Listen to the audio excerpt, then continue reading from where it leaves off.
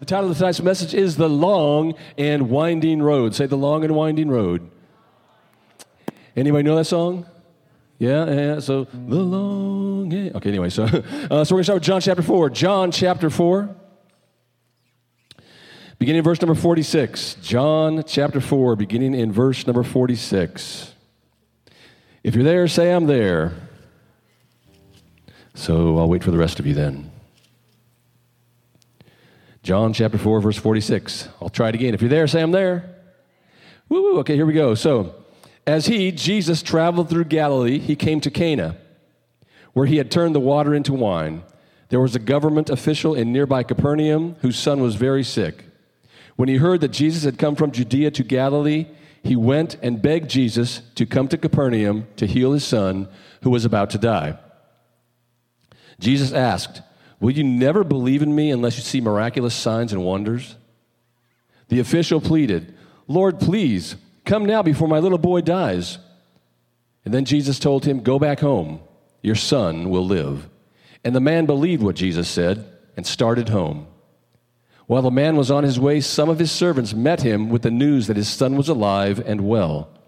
He asked them when the boy had begun to get better, and they replied, "Yesterday afternoon at 1 o'clock, his fever disappeared." Then the father realized that was the very time Jesus had told him, "Your son will live." And he and his entire household believed in Jesus. And so we want to call this the long and winding road based on the fact that there was a trip this man had to take. First of all, Jesus is in Cana. This man is in Capernaum. He hears that Jesus is in Cana.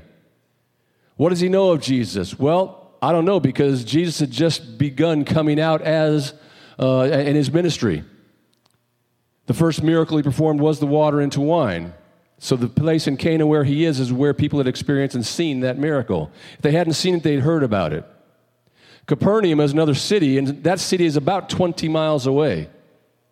Now, when we think of 20 miles, we think of perhaps going up to FGCU, which is actually not 20 miles, but it's close. And traveling to FGCU by car, not that big of a deal. Get an I-75, doesn't take you long. If you go 41, it'll take you a while. If you take any other side streets, same thing. But when we get in our cars, it doesn't take that long to get places. Remember, we're talking about a long time ago, 2,000 years ago. This man hears that Jesus is in Cana of Galilee, a 20-mile journey. And so he decides, because apparently he's heard something about Jesus. Jesus' fame must have preceded him, because this man believes if he can get to Jesus, just maybe this guy called Jesus can help him, can help heal his son. Now, the translation we just read says that this man was a government official. If he's a government official, he probably has a fairly good income. If he has a fairly good income, it's likely then that he could afford doctors. His child's sick. Bring the doctors in. Apparently, the Bible doesn't say that, but if he was able to bring doctors in, apparently they couldn't provide any help. They probably just said, this is it. Get your goodbyes in. I can't do anything for him. But the man, again, he hears of Jesus. So we want to look at the man. Several things that the man does. It says he heard about Jesus, and so he goes, he travels to see Jesus.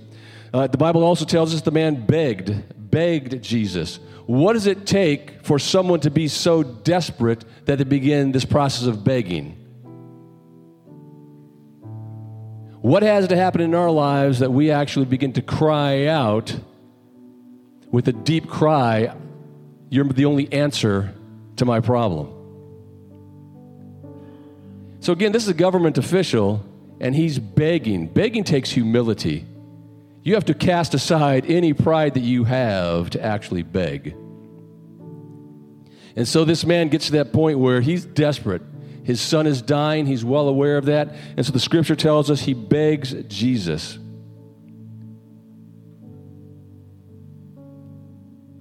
Then another quality of this man is that he's persistent.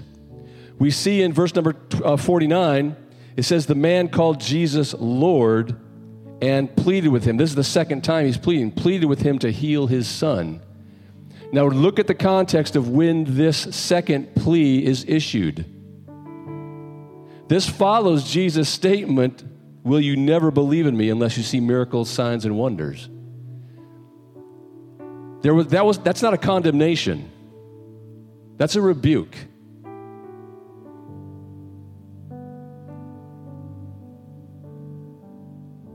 And Jesus' tone, I'm sure, wasn't how I imagine my own father's tone be sometimes when we would stick out our hands for money from my father. One of my father's favorite lines was, "You kids nickel and dime me to death."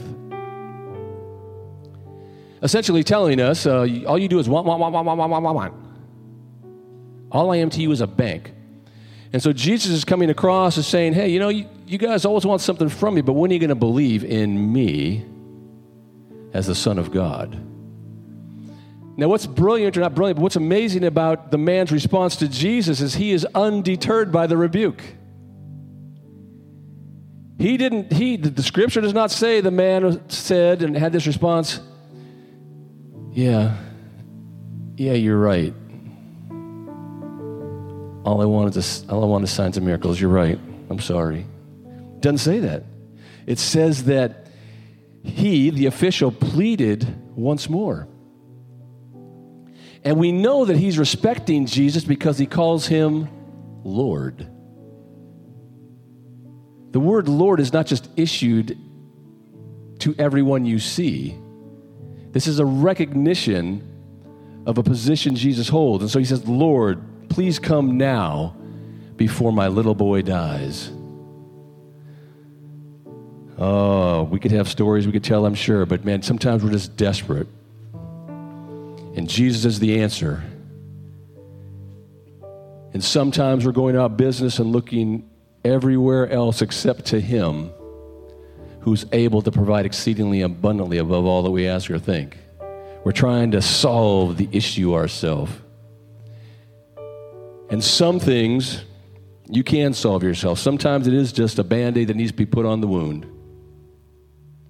But some things are so serious, so great in scope, that they take something more than human strength or ability. And so this man comes to Jesus with that kind of cry. So the man is persistent. Number 5, the man believed. And we know the man believed because Scripture tells us. We're not conjecturing here. It says that the man took Jesus at his word. Now, listen to this. It doesn't say the man believed in Jesus as the Son of God and the Messiah. It said he took Jesus at his word. He believed what Jesus said. Again, there's a lesson for every one of us here. When Jesus speaks, when the Word of God speaks, we should take hold of it, and just believe it for what it is. The Bible does not tell us that this man began to rationalize about how his son was going to be made well. There's no record of that. The Bible doesn't record that he began to ask Jesus questions. When, where, who, what. It merely says he believed. And then the 6th thing the man does, it says he just departs. He goes on his way. So Jesus said, go back home, your son will live. And so the man departs. He believes and he departs. There's no fanfare in this. The Bible didn't say all of a sudden the heavens opened and the heavenly host began to sing, glory to God in the highest. It doesn't say that. It doesn't say that friends came running out from the homes nearby and said, oh man, well, this is great. It doesn't say he hailed a camel. Get me home as quick as possible. It just said he believed and left. Again, there are all kinds of lessons in here for you and me. How often have we persisted in why, how, instead of just receiving the Word of God for what it is and acting on it? I've already said to you that Jesus rebuked the man, but Jesus does some other things too. When Jesus rebukes the man and the man replies back to Jesus, Jesus responds, and his next response is tender. Please come, my son's about to die. And again, you have to try to figure out what's the tone of Jesus here. It's like, go home. Is that really how you should read that? Go home, your son's going to live, okay? Now get out of my face. And I don't think that's his tone at all. I think it's more of a tender Savior. You can go home. Your son will live. And so the man had the assurance of the word of Jesus, and he took that to heart. Now, in Jesus' response, notice also in the same way that there was no fanfare from the man when the man departed, when Jesus spoke that simple sentence, again, the heavens do not open. The angels do not sing. The synagogues don't open, and the streets fill with people who are just having church, high-fiving and saying this is great. Jesus merely says two things.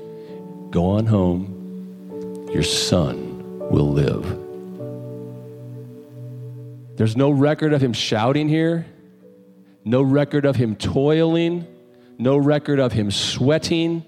No record. Come on, let's think about this. There's nothing recorded here about Jesus thinking, man, if your son was here, I might be able to do something. But this is like 20 miles you're talking about. Yeah. Well, good luck with that.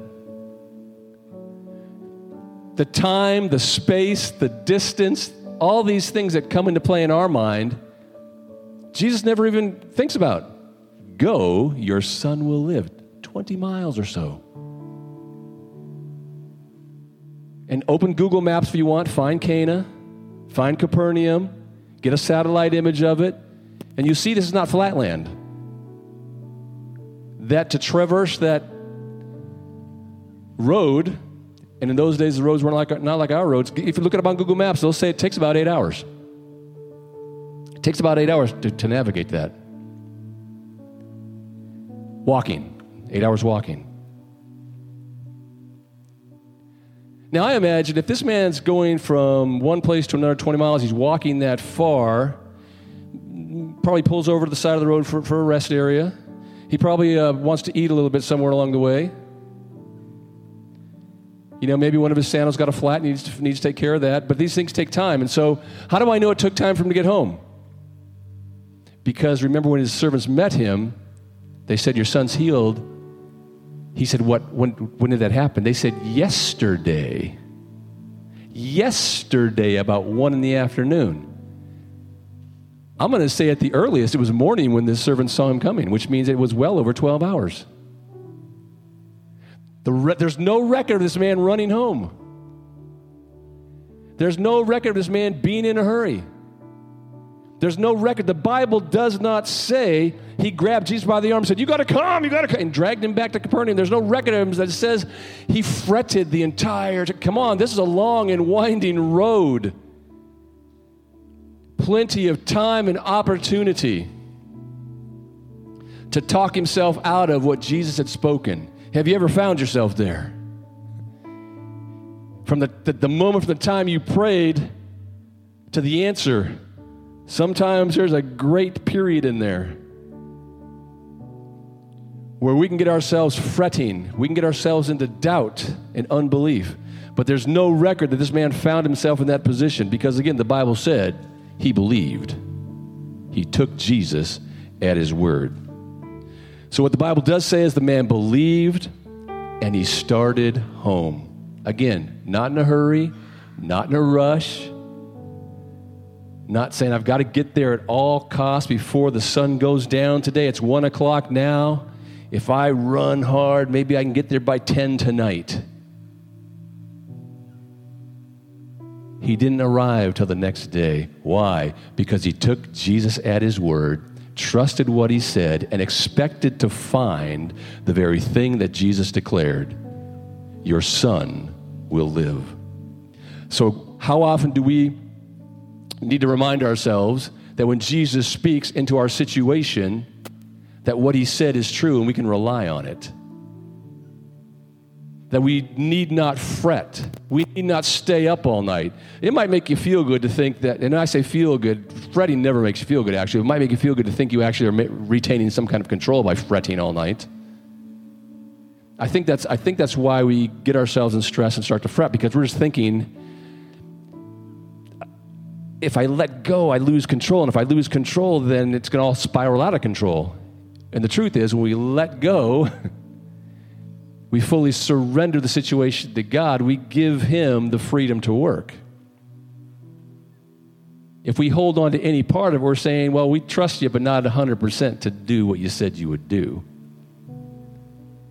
And so that's where we cultivate and develop our faith. Why? So we can, when we face troubles, trials, difficulties, situations that are way beyond our ability to even address, we can bring them to the Lord.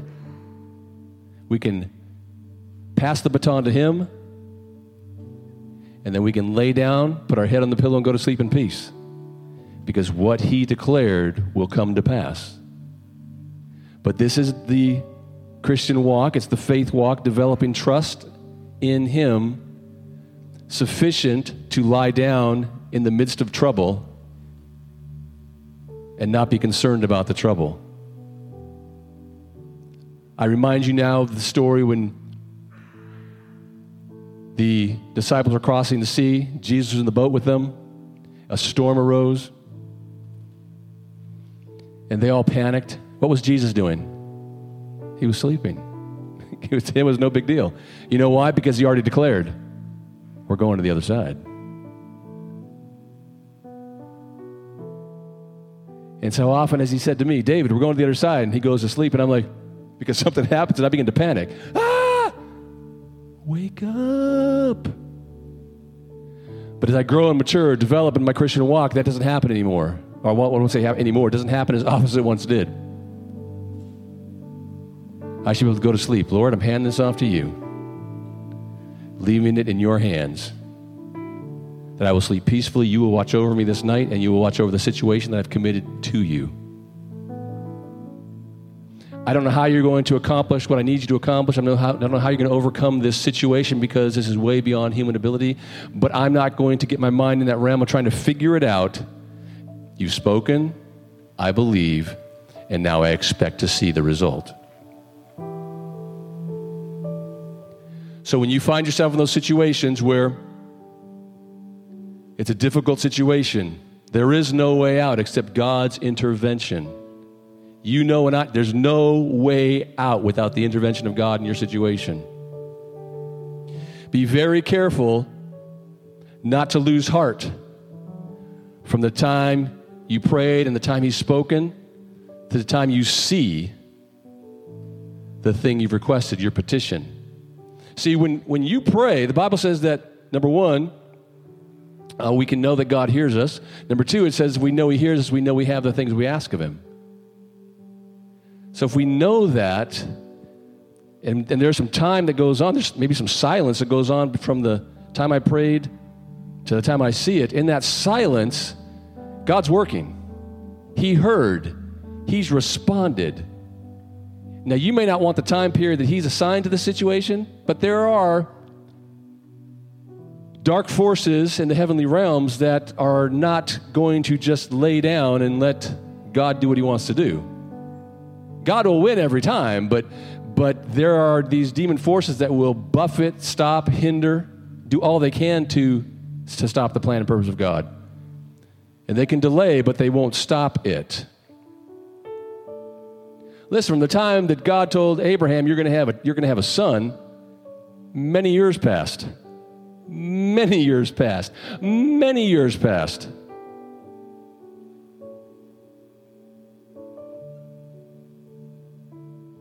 And he got himself in trouble because as time goes by, from the time that God spoke to the time that he got to see it, it was a long time. And so he thought, well, maybe God doesn't know what he's doing, or maybe he needs some help here. So he decided to help God. And that's why we have a lot of crazy on the earth today. That's a whole other lesson you can study out yourself. But there's a lot of crazy because of his inability to wait on what God had already said.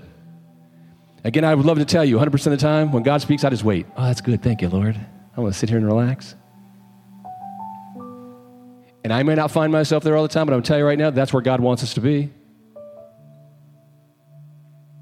Cast your cares upon the Lord because he cares for you. Oh, okay. Right, we say that so easily.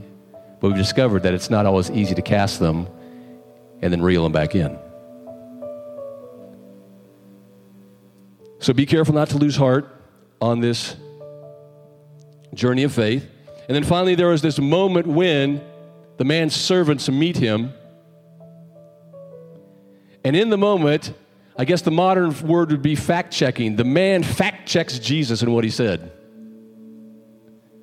They said, your son is alive. And he said, when did this happen?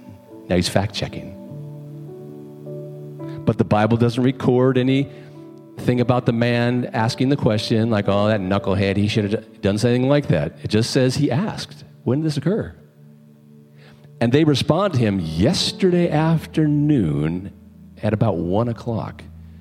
And it says the father realized that was the very time Jesus told him, your son will live.